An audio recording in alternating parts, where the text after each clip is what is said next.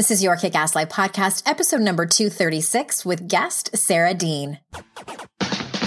This is the Your Kick-Ass Life podcast with Andrea Owen, a no BS guide to self-help and badassery. Because ladies, let's face it, life's too short for it to not kick ass. And here's your host, the girl who serves it up straight with a side of crazy, Andrea Owen. Hey there, ass kickers. What's up? It's July. I hope you're having a great summer. And of course, thank you so much for being here. I'm curious, is your schedule turned upside down? I know that for many people who have either your teachers and you have summers off, or you have kids and the summers get crazy, or maybe your job is just different in the summer. Maybe your podcast listening routine has been thrown for a loop. I don't know. I know that most people, well, not most people, but a lot of people have regular podcast episodes that they listen to on certain days. I'm not really like that. I just like whenever I have time, I'm either listening to an audiobook or a podcast or something like that. I'm not that regimented, but I know a lot of you are. So I wonder, like, does the summer like throw everything off for some people? Maybe not. I wanted to remind you that we are in full swing over at the YKAL Patreon party. This has just recently been rolled out. It's a way for the show to be supported by y'all. Whether you want to pledge $1 an episode or more, there are bonuses over there. And again, I don't want anybody to panic. Like, the podcast will always be free, but Patreon has given us the opportunity to have the production costs be supported, as well as a platform, if you will, for me to give you more than just the podcast back. There's all kinds of different bonuses. You can head over to patreon.com/YKAL and read all about it. There's a fancy video in there from me. It's not that fancy, but I do have lipstick on in that particular video. But over there, you can read about the different tiers of pledging and the bonuses that you get with each one. I'm excited because next week is our first Ask Me Anything video, where I'm going to be on live on video with all the pledges, and my dog's going to be there too. And it's going to be an Ask Me Anything extravaganza. There's bonus content involved, and there's all kinds of stuff, bonuses and perks for you to get if you decide to become a patron. So that's patreon.com/YKAL. The other announcement I have for you is that very soon, like next week or so, in the middle of July, I'm going to be opening up applications for the mentorship. This is my fall program that is a virtual retreat, meaning you get to stay at home. You don't have to travel to come to me, and all you need is an internet connection and some privacy. We are going to go through the Daring Way curriculum. That is the modality that I am certified in based on the work of Dr. Brené Brown on shame resilience and connection and vulnerability and learning better coping mechanisms, self-compassion, empathy, et cetera, as well as 3 months of support afterwards. That looks like weekly calls with the group and me that are all structured, one-on-one support from me, a forum with the other women in the group. It is limited to 12 women. So if you want to be first to know about it and read all of the details and possibly fill out an application, you can head over to yourkickasslife.com/mentorship, and you'll be the first to know about it. Again, it's application based, and I'm really excited about it. It's just, I've wanted to create a way for us all to come together to be able to do this work that works for everyone. Because I know sometimes you can't work with me privately, or you can't travel to come to one of my in-person retreats. So I feel like this is the solution for that. It's for anyone who is ready to do the work. Like I always say, you're probably the person who has read all the books and listened to all the podcasts. You follow all the right people, quote unquote, on social media, and you want to actually put your personal development into work and practice. Really, that's what this is all about. I have no doubt that if you do this program, it will absolutely change your life for the better. yourkickasslife.com/mentorship. And we have Sarah Dean on the podcast today. I was on her podcast when I was doing my podcast tour for my book launch of How to Stop Feeling Like Shit.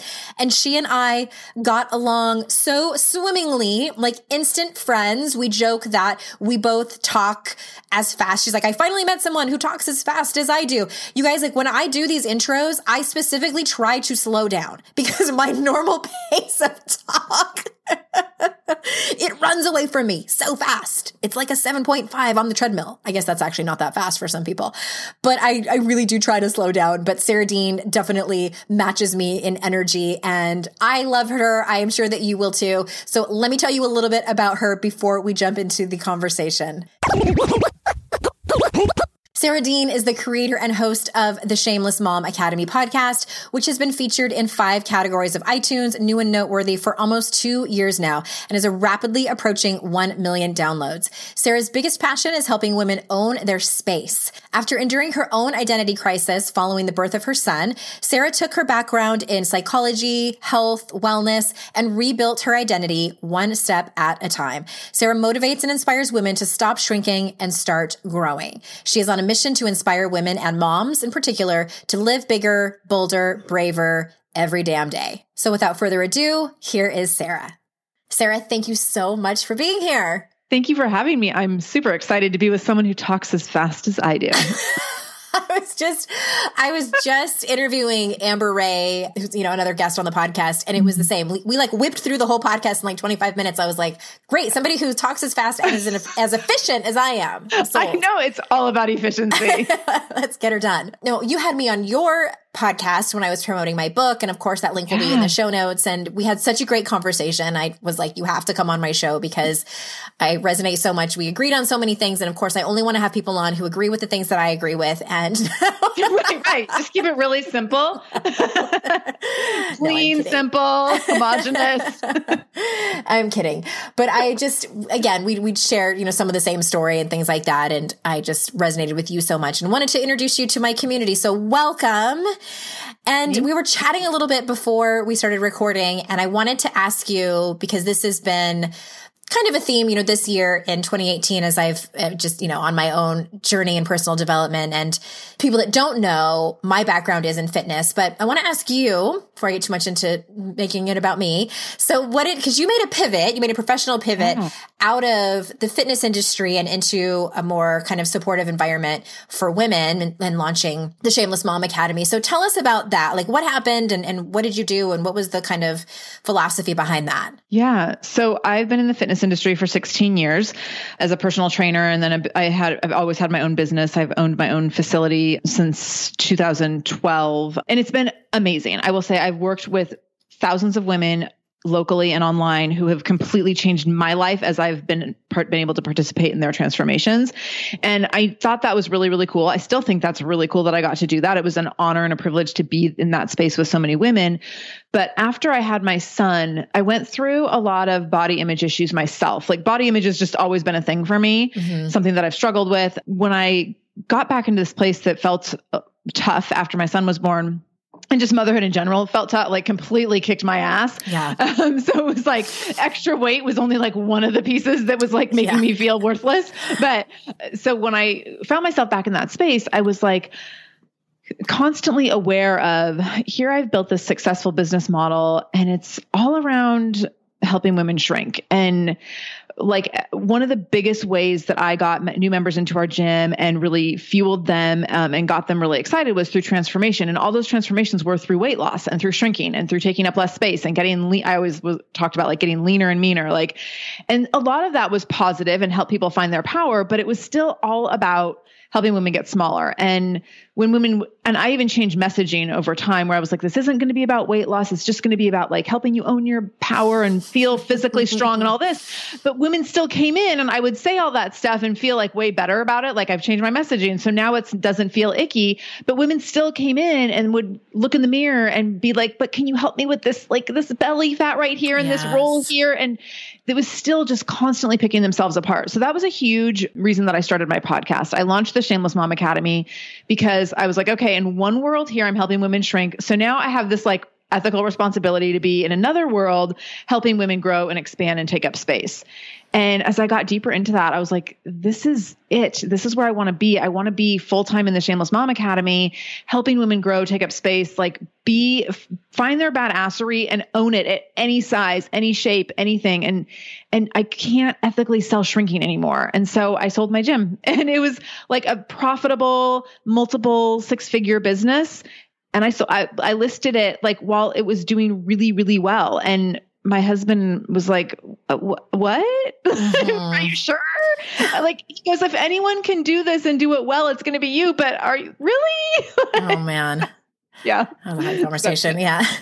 Yeah. But I did it. And I was a little nervous at first. The process took a little while, and there were some hiccups along the way, which kept reinforcing to me that I wanted it to happen. Like when we had hiccups along the way, I was like, oh my gosh, what if this doesn't happen? Like, what if I am stuck in this business? And again, not a bad business, but just wasn't a good fit for me anymore. Wasn't in alignment anymore. Yeah. And so so we closed about a month ago, and it's been like the weight of the world off my shoulders, just knowing that I can be in a space that I just feel so much more positive about. And I feel like I can impact lives in in such a different way than I have been the last 16 years. So I'm really, really excited about that. In a different way. I like that you chose that word, because I still feel really uncomfortable talking about this because it's such I feel like it's a heavy topic. And I don't think, like, I want to just say first and foremost, I don't think the fitness industry is inherently bad. Right. I think that, of course, we want to be our best selves so that we can live long lives and be participants in it physically, emotionally, mentally, and all of these things. And, excuse me as I kind of like work my way through what I'm trying to say and step in shit along the way. But I recorded, and this will be in the show notes too. My friend Kate Anthony and I recorded 2 episodes months ago about our own journeys through this. And in those episodes, I tell this story, but for context, I have a degree in exercise physiology. I love fitness. It's amazing to me how we are put together as human beings. Like, anatomy and physiology fascinates me to no end. And then the exercise part of it, like how we are working machines. And it's always been incredible to me. And quick story, how I actually was first fascinated by it. I have a familial history of high blood pressure and heart disease. And early on, I had high blood pressure, went to go see a nutritionist at a hospital. And she was talking to me about trans fats. This was back in probably the maybe late 90s. And I was like, what does that even mean? And she's like kind of explaining it. And I was like, will you draw it for me? Like, how is this bad in the arteries? And she was like, no one's ever asked me that before. So she was drawing the molecules on a piece of paper and showing me how they stack. And I was like, done. I am so sold and interested in that. I love science. That led me to my degree in kinesiology. And I was actually going to go into a double master's at San Diego State, and they have a really great double master's in nutrition and exercise phys. Ended up not doing that, but I did end up working for the American Council on Exercise. Great organization. I love them. Yeah. And then also was certified with them, worked for them corporately, and then also worked on the gym floor as a personal trainer. For me, here was my moment. I had all female clients because the male clients were not my favorite. That's a different story for a different podcast episode. But I had one particular female client who came in because her husband had bought her sessions. They were trying to conceive, and her doctor told her, if you lost 25 pounds, you might have better luck conceiving. And there was nothing wrong with her. Like, she didn't need to lose weight. And she just looked so sad, and she looked defeated every time she'd come in. And I only worked with her like maybe 3 sessions. And I was like, I'm done. I can't do this anymore. I can't sell women on this solution that is the treadmill, that is, right. That weight loss is the solution to your problems, because that's what they were coming to me for. And it was really difficult because, again, like, on one hand, I still love fitness and still love to be quote unquote in shape and challenge my body. But was it really hard for you? Because it was hard for me. Like, I really wrestled with it for a long time. Yes, it's really hard. And I agree with so much of what you said. And I really love fitness. And I actually, like, in the last year or so, lost like 15, 18 pounds. And I'm like, oh my gosh, like, here I am, like, telling women not to shrink, but I shrank. And like, so there is this like weird, it's a very personal thing for everyone. It's complicated. And there is this like these conflicting thoughts. And I think that some people do things that really elevate the fitness level or elevate the fitness industry and make it a really safe, amazing, powerful place for women. And I think there's a lot of people and businesses that don't do that. And so I think that you have to be really conscientious of how you enter that space as an individual and how you take in that information. And you really need to be responsible for, like, even in social media, like, what images do you let yourself see? And like, I actually now on social media, I don't follow fitness pages. I actually on Instagram specifically follow a ton of body positivity pages that are like Fat Girl Flow and like lipstick. It's like curvy, luscious lips and curvy hips or something like that. But it's literally, and it's like women who are like 200, 300 pounds and they look amazing. And I am completely impressed and in awe of women taking up space in that way and looking so beautiful and so confident. And that's what I want to be a part of. So at the same time, like, I want to feel a certain way in my own skin. And I know I feel that way at a certain weight with a certain amount of muscle. And so I understand all of what you're saying. I don't think it's wrong to have a weight loss goal. I don't think it's wrong to want a certain kind of body, but also that can't be your top priority in life. And I think that most women, not most women, I shouldn't say that. A lot of women, their primary goal in life over all other goals and all of their priorities is, I want to lose X amount of pounds. And that's always like the thing at the top of their mind before, like, I should go for this promotion. Maybe we should have another child. I want to go find the man of my dreams. All the thing that supersedes all of that is like, but first, maybe I should lose 30 pounds. And we have that from the time we're like 11 until we die. And I'm not okay with that. So I'm not okay with that either. Yeah. I was like, that's where I can't have this be like the focal point of my business. Yeah. I see that and hear that. Yeah. And I really encourage, if y'all haven't listened to those 2 episodes where Kate and I really dive deep into it. And again, like, I just want to reiterate that it was a personal experience that my friend and I walked through out loud on these 2 podcast episodes.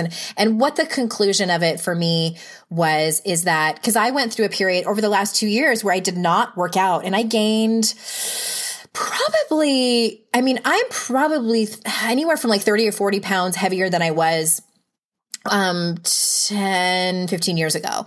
And I'm definitely about 15 pounds heavier than I was like after I had my first child, somewhere around there, a couple of pant sizes for sure. And I got to a point where I was like, I'm so done, like, jumping on the next, like, Whole30, but it's not a diet, right, or whatever it is. Totally. It's a lifestyle. Keto, but it's not a diet. Yeah. Like, I'm not going to do, like an actual diet where I'm restricting, because I come from a history of an eating disorder. But, it's like, to me, that is like swimming in shark infested water, just playing with fire, that type of thing. And so I had to get to a point where I was done with all of that.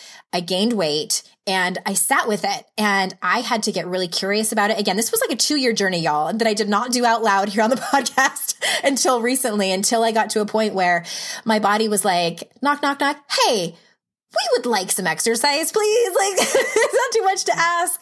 So I had to really dig deep and get to a place of, okay, am I okay in this size, or am I okay in that size? And it's been a 2-year journey. So something interesting happened. This was kind of funny. As I signed up for a triathlon is what happened. And I really had to think about that. Like, is this okay for me, and get really curious and get some coaching on it and all that good stuff. But none of my running shorts fit me anymore. And these are the shorts I bought probably in like 2014. And they were like good running shorts. And I was in my bedroom and I was all mad. And my husband's like, what's the matter? And I'm like, none of my good running shorts fit me anymore. And I was like, rah, rah, about it. And he was like, he looks over at me. He was brushing his teeth and he's like, you could just buy different running shorts. That's like such the dude response.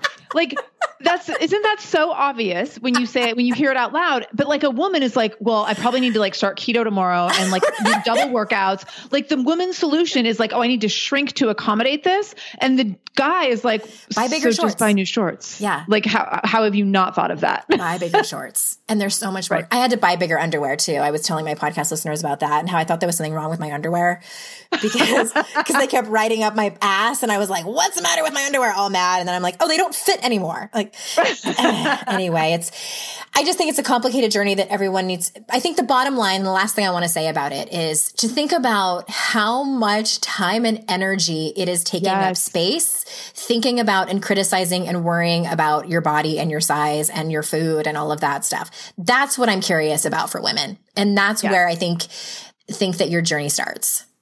Totally. And then you would never wish that on someone else, or especially on your kids, to be like, wow, I really hope my daughter spends hours a day, like begrudging her body, like most women do. No, I don't. Never wish that on your kids. So yeah, I totally agree.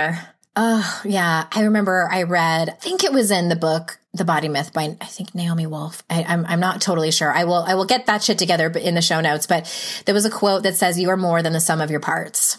Yes. And I remember thinking, oh my God, like that just like hit me over the head. You are more than the sum of your parts. And that, that I heard that long time ago. And that sort of like opened my eyes to the media and like what we are constantly bombarded with as women and who we need to be and what we need to be and all of these things. So that's I like that story that you made that decision that was probably not an easy one to walk away from, the successful business that you'd put a lot of blood, sweat, and tears in. No, it was initially very scary. But I also know that I perform well in fear. What do you mean by that? That's something I've, what was that? What do you mean by that? I'm curious. So I am someone who grew up only doing things I was really good at, where I could get straight A's. And if there was extra credit, I would also need to get a straight A on the extra credit. Yeah. And so I was a very high achiever. I did not play sports because I didn't think I was athletic. And also number one, I didn't want to fail. I didn't want to fail in front of other people. And number two, I did not want to let down a team. Right. So my extracurricular was getting straight A's. And I never understood how like these kids who played sports, like couldn't prioritize their studies. And why would anyone turn down extra credit? Like, right. I know. Like you get like 104%. It's like insurance. Totally. When I was making decisions in my young adulthood, a lot of it was around like, okay, like what's the thing that I'm good at and what's the thing I can go in and it'll be like the perfect fit so that I can already go in like immediately being successful and understanding it and all those things. And what I learned when I went back to school, so my college degree is in sociology with a minor in psychology. And I worked with little kids in a psychiatric hospital. And when that completely burned me out, which didn't take too long, I knew I wanted to go back to school. And when I went back to school, I went into personal training. Very quickly when I finished school, I realized like I can make $65 an hour if I go out on my own as an independent contractor, or I can go work at like LA Fitness or 24 Hour Fitness and make like $12.50 an hour. Yeah. So that was completely a no-brainer to me, except for that I didn't know anything about running a business, nor was that a goal of mine. I wanted to just make money, but I didn't want to be a business owner. I had no desire to like own my own gym and have overhead and all that stuff. What I found over the years is all of the times when I had discomfort in growing this business, those were the time, like walking into fear was where I grew and where I flourished. And also I feel like one of my gifts is walking into fear and recognizing like, here's the part that's really hard and really hurts. And how are you going to make that into a story that's worth living and be able to talk about it afterwards? And so I just did that over and over and over again. So when it came to selling the gym, I was like, okay, this is going to be scary. I don't know how it's going to turn out. I mean, I don't even know if I can make enough money on this to make it worth my time to sell it, but also I don't know like how I'm going to make money after this. I have this podcast that I love, but it's definitely not bringing in multiple six figures a year. No. So how am I going to manage that? So I was like, okay, but I know that every time I walk into fear, like I up-level my life in ways that I can't even imagine before I walk through it. So to me, really embracing change and discomfort and transition and all the things that I completely avoided for the first 25 years of my life, and like being okay with getting like maybe an 88% instead of 104%, like that's good. Oh my gosh. Okay. I feel like this has been a theme a lot with some of my guests, and maybe it's because the universe is like, this is what you need to hear, Andrea. And my guests too. But all right. So where do you see, I know we talked about body stuff, but where else do you see women limiting themselves? And also what specific, because we love action steps, we love advice. What action steps can they take to live bigger lives? Yeah. So I think women, and so I work primarily with moms, obviously through the Shameless Mom Academy. And what I see is that women and moms in particular feel like we need to put things on hold until like the right time, the more ideal time. I mean, even going back to diet culture and fitness and everything, that's constant. Like, well, next Monday will be better, or next month or next year, or whatever. And we do that in so many areas of our lives where we put things on hold and think like, well, I'm going to settle for right now. And then like when the situation or the circumstances are a little more ideal, then I'll take the leap. But we just constantly like push out like when those circumstances can all fall into place and when we can make things picture perfect for the next thing to happen. And so I think that we need to stop waiting. And for moms, I say like, you don't need to wait until your kids go to kindergarten or to college to start building your own identity. You actually need to take radical responsibility for that right now, because you're not doing anyone a great service by putting yourself off or by like sitting in, by settling in your life. You're being a less happy version of yourself. You're like settling for mediocrity. That doesn't help you win. And it doesn't help the people around you win. Like it doesn't elevate anyone. Most importantly, it doesn't elevate you. So I think that it's really important that you look at like, okay, what is one uncomfortable action I can take today? And it doesn't mean that you quit your job right now, that, you know, and like go back to school or do something that might be really terrifying and maybe irresponsible if you're like a breadwinner in your family. But it means that you start looking at like, okay, you know, signing up for a 5K, like that's terrifying, but I'm going to do it anyway. Going to this like networking event and talking to people I don't know, terrifying, but I'm going to do it anyway. And I'm going to say hi to 3 people and I'm going to make eye contact and shake their hands firmly and not give a limp female handshake. And then I'll go back up to my hotel room and hide, but I will go and make myself do like that one uncomfortable thing. And then I'll process it afterwards and be like, okay, like I shook 3 hands. I looked people in the eye. I gave a firm handshake and they all thought I was kind of a badass. And I didn't know that was going to feel that way. And so you do like the little hard things. And over time, that allows you to start doing the bigger hard things. And so I think it's really being conscientious of like, what is the scary thing I'm going to do today? And I talk about this a lot in my communities about taking time to plan your scary action steps every day to first thing in the morning, like have a morning routine. And I talk about my 15-minute morning manifest where you have a morning routine that involves like, here's how I want to feel today. I want to feel strong, powerful, capable, you know, patient with my kids, content, excited, exhilarated, whatever. And here's what I want to here's what I want to accomplish. Here's what I will accomplish today. I will accomplish like going to the networking event, posting the scary thing on Facebook, having the uncomfortable conversation with my boss who's making me crazy, or with my neighbor who's like offending me with their leaves falling in my yard. And I'm not just going to rake them up myself anymore, but I'm actually going to go knock on their door and ask them if they can help me with this. So it's all these little things where you can just say, these are the 3 things I will do today. I will accomplish today. And those things have to be action steps that take you closer to a goal. It's not like I'm going to check my email and do my laundry and brush my teeth. And then I think also consistently learning from others. And so I talk about, you know, for me, personal development is reading. Every morning I read out of a personal development book. Every evening I read out of an autobiography. And sometimes it's like 5 minutes. It's not like I sit and read chapter upon chapter, and then when I'm doing laundry, making dinner, all those things, I'm listening to podcasts. When I'm in the car by myself, I'm listening to podcasts. So I'm always getting information from other people to be like, oh my gosh, look what they did. And if they can, what I've learned from this over and over is that all these things that I think fancy people are doing and people that I have up on a pedestal, all those things that they're doing, I can do because I've met a lot of these people now in person. Yeah. They shit just like I do. Yeah. Like no one is special. And I've been in rooms with people. I've been in rooms with like some of the, you know, most successful online entrepreneurs and internet marketers in the world. And I've seen them cry over the exact same things that I cry about, where I'm like, oh my God, we're totally all the same. Yep. So learning from each other, I think, and like recognizing like if someone else can do something, there's no reason that you can't do the same thing. That's why I stopped putting people on pedestals a few years ago. Totally. I'm like, y'all are all the same. And we all have the same shit. And that's why I always tell my listeners, like, please, for the love of God, don't put me on a pedestal. Because right. I'm still going through this journey just like you are. Same Z's. We're all twinning here. Yes. All right. Well, I'm curious about your morning routine. I think you mentioned a couple of things that you do, because my morning routine, I show this on Instagram stories, consists of me getting home from dropping off my kids and turning off all the lights in the house that they have left on. And I do that too. That's like that is totally like a 5-minute event every day. Yeah. How many lights can I turn off?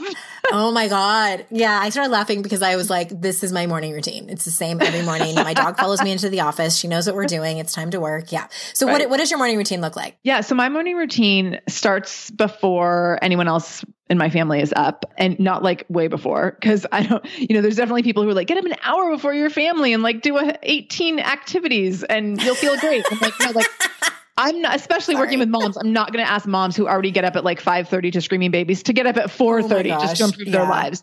So I get up a few minutes before my son, and my morning routine is I get up, I go downstairs, and I've built this out in a way that it's enticing to me. So I'm like, okay, I go down to the couch and there's a special blanket there and I have a book there ready to go.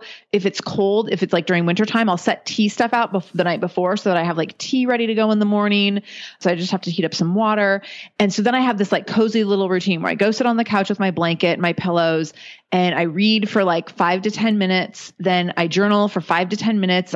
I've done like the artist way, which is 3 full pages of journaling that takes me about 30 minutes. Pages. It just makes me really bitter because my arm hurts the whole time. Mm-hmm. So I don't do that anymore. I think there's a time and a place for that for sure. I think it's valuable, but I'm like, I don't need to do that. So I do like a quick journal, 3 to 5 minutes of how do I want to feel today? What will I accomplish today? What am I grateful for?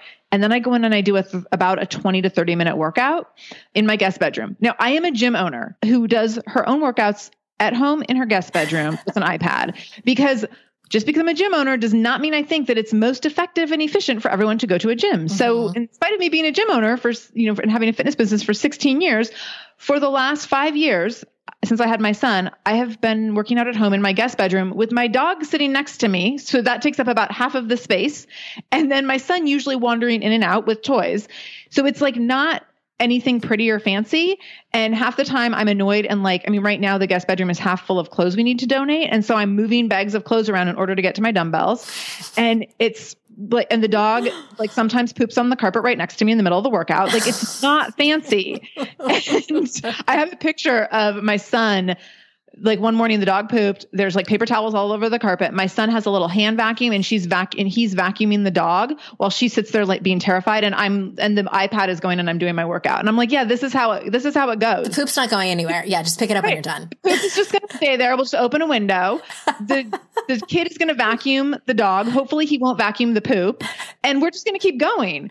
And so I do my workout. And then by the time that's all done, my mind is like super stimulated for growth and productivity. And my anxiety I wake up with anxiety. So my anxiety goes down with the exercise, like the expansiveness in my mind and my heart from writing a few things out, having an action plan, getting some influence from someone else by reading for a few minutes, all those things. Like I cannot not be in a winning mindset by the time I'm done with all that. Even if I'm annoyed with the kid and the dog, I'm still like, oh, come on, Day, like bring it. What else do you have for me? Yeah. I can manage any poop, I'm ready.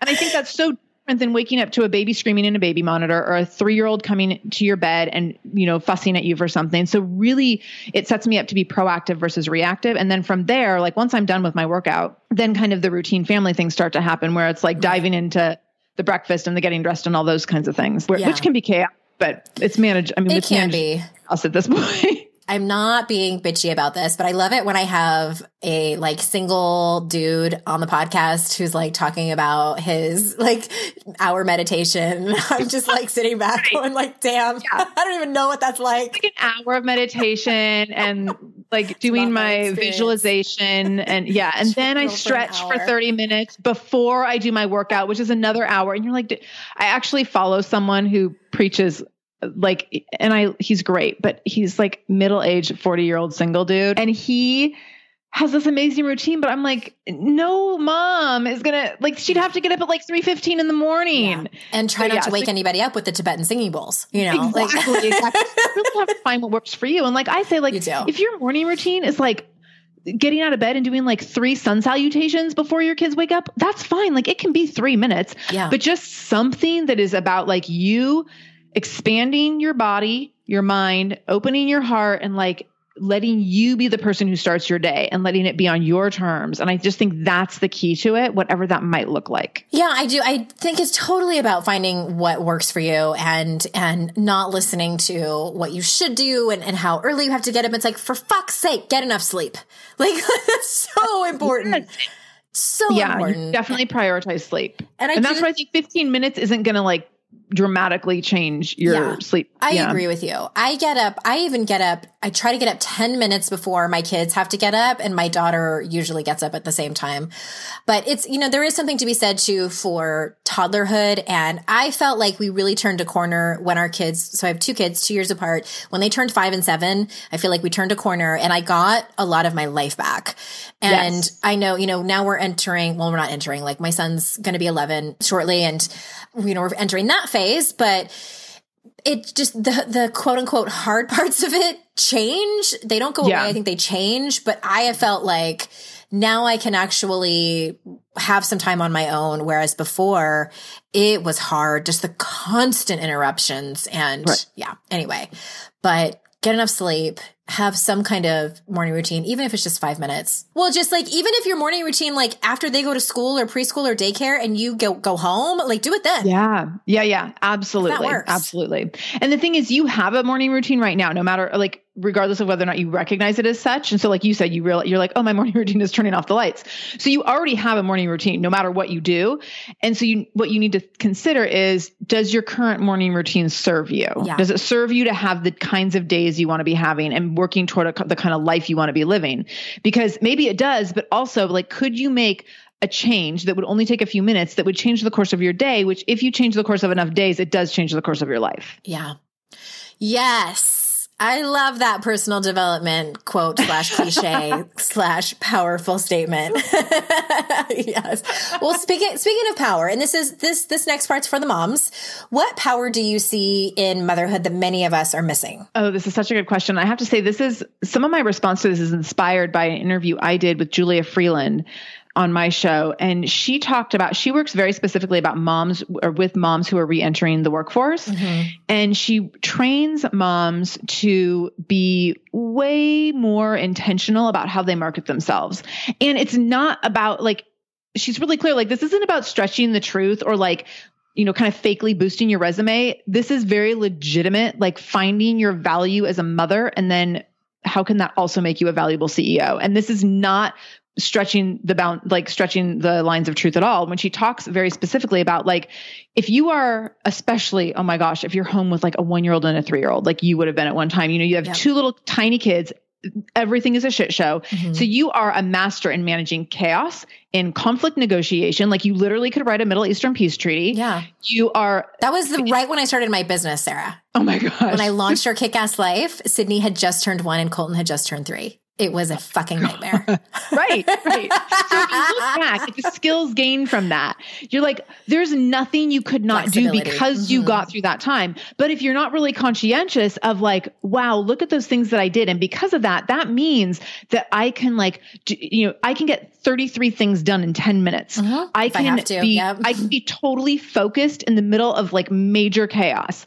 I can prioritize, like, here's the 3 things I need to do to make money today that will get me closer to a specific revenue goal. And here's the 37 things that I'm going to say no to today because it might be nice for my kids to have clean clothes, but also is that going to make me money? Probably not. So they can wear the peanut butter clothes. Yeah. And like being really, so all of those attributes really, really make you more valuable in your professional journey and in womanhood and standing in your power and like actually having these like really amazing skill sets. But oftentimes we don't look at those things. Oftentimes we're like, all I do is manage the chaos and all I do is like, keep track of doctor's appointments and dinner time and all these other things. Well, the thing is like, no offense, dudes, but if you could see inside all the compartments of a mother's brain and all the things that we can manage and turn on and off at any given point, it's fucking magic. And you can't do that unless you've had to live through that. And I mean, especially if you have like a child with special needs and the things that you have to compartmentalize for that, also like off the charts in terms of your capabilities. And so really looking at how does motherhood make you more powerful and how can you embrace that rather than getting caught up in like, I'm just living in a shit show and it's just really crazy all the time. And like really like embracing the busy badge, like, well, everything's just so crazy and busy and I'm always such a hot mess. actually, no. Badge. Yeah. I like take off your freaking busy badge, because you could actually like reframe that to be like, actually, no, instead of wearing my busy badge, I'm really capable at managing a lot of different things at one time. And I'm really capable of organizing in a certain way so that like everything can be done in the way that it needs to be done, so that everyone gets what they need out of a certain situation. Those are actually really valuable skills. And when you frame it that way, instead of like, oh my God, I'm always just such a hot mess, like that puts you in a position of power. And when you totally, I can't stand. And I mean, I will say that there are times when I show up to a conference call and I'm like, oh my God, today's crazy. And I have to catch myself and be like, no, like it's not crazy. You are managing it the best you can. And there's power in that. And so don't show up and say everything's so crazy and it's so busy and I'm a hot mess. Mm-hmm. Yeah. Well, and it's like you were saying, like it is about the language that we use, and that shapes us, I think, more than we actually know. And I went through a phase for a couple of years there where it was, I wore the busy badge, and I was also really mad at my husband, and it wasn't his fault. It was, because I remember we had one argument one time where I had thrown myself on the couch face down, crying, like I had just started the business and it was so difficult, and I refused to get daycare for them because I was having like, the guilt ridden. I should be able to do both of this, like this nap time thing that was like totally not working out. And I can work a 40-hour work week. Oh my God, what was I thinking? During a 2-hour nap once a day. And then when Colton was 2.5, Sydney was 6 months old, he decided he was done with naps and really has been. He's just one of those kids that just stopped napping early.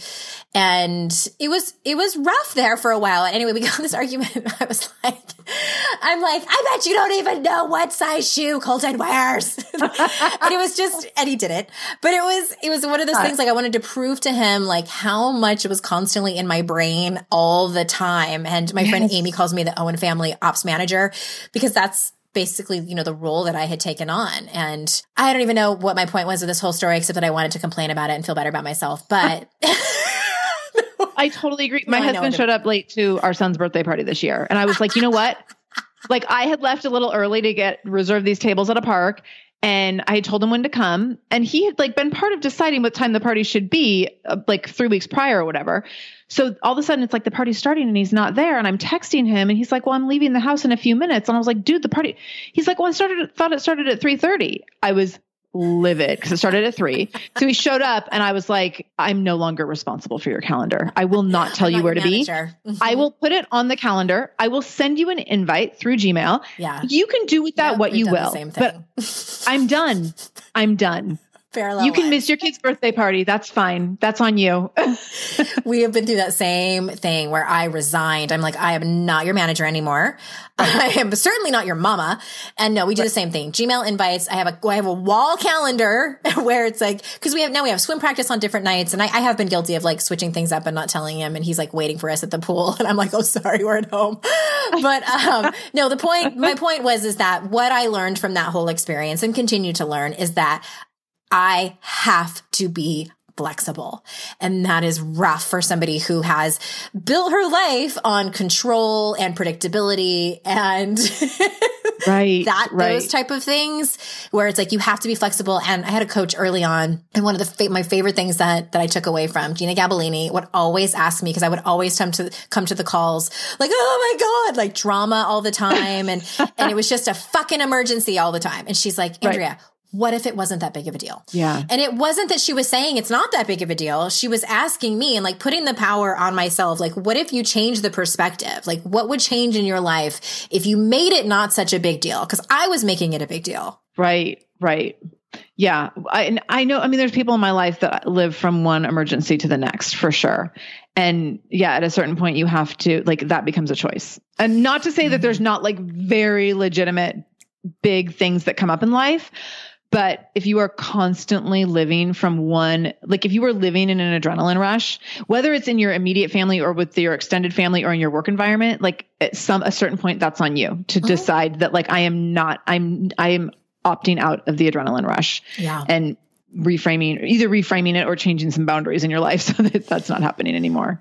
Yeah, so much yes. Okay, so indirectly related, talk to us about living reactive versus proactive and why this is significant for not just, peace and ease in life, but for our growth and power. Yeah. So we talked about like starting off your day in a certain way, starting off your day in that proactive place where you're starting on your own terms, you're starting before the rest of the household gets up, whatever that might look like from you. So that's one way of being proactive versus reactive. Another way, so I recently did an episode called The 7 Phrases of Freedom, and people have been really excited about it. And I thought it was like such a cute little catchy phrase when I thought of it. I was like, ooh, 7 phrases of freedom. But what people have really loved about it is it actually gives you, some of the phrases give you really specific ways to be proactive. And so one of them is like when someone asks you to do something, and I talked about, someone invites you to do something, let's say on Saturday night, and some coworkers like, hey, you should, like, we're doing karaoke at this club on, downtown on Saturday. Do you want to come? And you're like, oh my God, the last thing I want to do on Saturday is hang out with my coworkers doing karaoke. Now, some people might think that sounds like a dream, but there's a lot of people that would like rather die. So my struggle with these things used to always be like, well, I'd feel like I needed to have like a really valid excuse and like share a really big story. Like I would wish I could, but I can't because I have like these 13 things. And then I have this other one thing. And then I was traumatized by a karaoke experience one time. Right. I'm not over it. And so you're like making up like all this stuff that's like half truths to like get out of something. And that's a very reactive response. And so the proactive response would be, first of all, like when someone throws that to you face to face, especially, and you're like caught off guard and you're like, oh shit, what do I say? To just say, hey, let me get back to you. Mm-hmm. And you could do that over, someone might text you something, someone might email you something, they might say it face to face. But anytime where you're like going into that place of like, I really don't want to do that, but I don't know how to get out of it. And I'm an obliger or a people pleaser who generally just says yes and then regrets it like every minute after the yes, just say, can I get back to you about that? And then you can think for a minute about like, okay, do I really want to do this? Yes or no? And then when you do get back to them, you can also be proactive and saying like, yes, I'd love to, or no, I can't. Like no is a complete sentence. You don't need to say, no, I can't because of these 18 and a half reasons. Just no, that's not going to work. Or you can say like, yes, that sounds great. But you can be there's little ways that you can use little phrases that give you the power rather than giving the other person the power. And especially for people who are obligers and people pleasers, we very much feel like we need to immediately respond to something and immediately react. And I mean, I am so guilty of this. Like a text comes in, I treat texts like 911 calls. Like if someone texts me, I'm like, oh my God, they need me right now because I'm very important. And so how can I help them?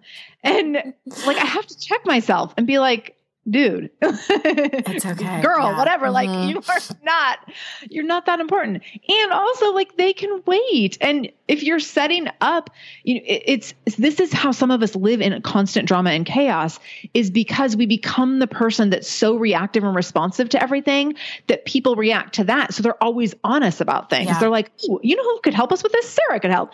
And I actually just recently my son's starting in kindergarten in the fall. And we got him into a private school and we went through this like whole thing. And basically like I secret baptized him to get him into the school and like it's fairly hilarious, the lengths that I went to. But then because I was like, well, I want to make sure that like they're happy about giving us a spot or whatever. Like it sounds so dumb when I say it out loud. I want to make sure they feel good about their decisions in admitting my son. So I was like, how can I volunteer? So I've already like partially committed to like 3 volunteer things. Kindergarten moms are the best at that. I caught myself. So we had a kindergarten meeting last week where their equivalent of the PTA heads came in and we're asking people to get involved. They were like, so if you're interested, just come up and talk to us afterwards. And I like out of nowhere, I'm like, well, my husband's like, you're going to go talk to them afterwards, aren't you? And I was like, of course. And then later I was like, why? And I did go talk to them and I almost committed to something, but I caught myself and I said, okay, I'm going to think about that. And I'll reach out through the website and let you know what I decide. So I got myself out of it. Bought yourself some time. But then we were driving home and I'm like, why out of like 30 parents was I the one that was like, oh, I'm going to make sure I definitely check in with them. Like, how am I more obligated than anyone else? So I now have decided like, okay, I know how much I want to give in terms of volunteer hours per week. And I have a better sense of what that's going to look like. And that means I'm going to say no to some of those things I kind of partially already said yes to. And I'm going to go back and say, actually, here's where I want to prioritize my giving to the school. And that's going to be like in reading, tutoring, and the hot lunch program, because those things are things that I think I actually might have some skills and value to add. Mm-hmm. And I don't think I need to be like procuring items for the auction. That's not my jam. Yeah. So.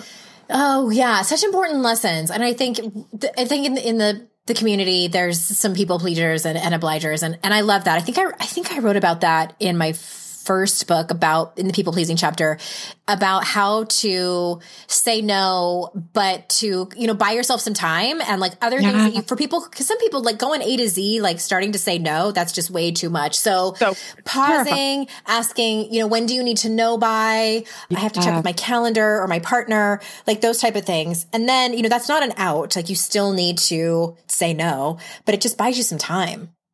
Right. And that's I think where you have to be, that gets you out of reactive mode when you just buy yourself time, because then you can have a more thoughtful response.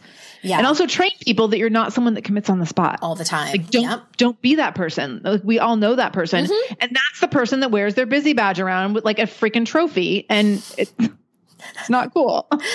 Oh my gosh. Okay. So shamelessmom.com, everybody. That's where Sarah hangs out. She also has a podcast of the same name. And is there anything else that you want to say before we wrap it up today? So you can find everything over at shamelessmom.com and through your podcast app at the Shameless Mom Academy for the podcast. I actually have a 15-minute manifest, which is like how to integrate a morning routine. And that's at shamelessmom.com/15mm. Perfect. Thank you so much for being on the show. This has been so fun. Thank you so much. I really, really appreciate it, Andrea. And thank you everyone for listening. I know how important and valuable your time is, and I do not take that for granted. Thank you so, so, so much for being here.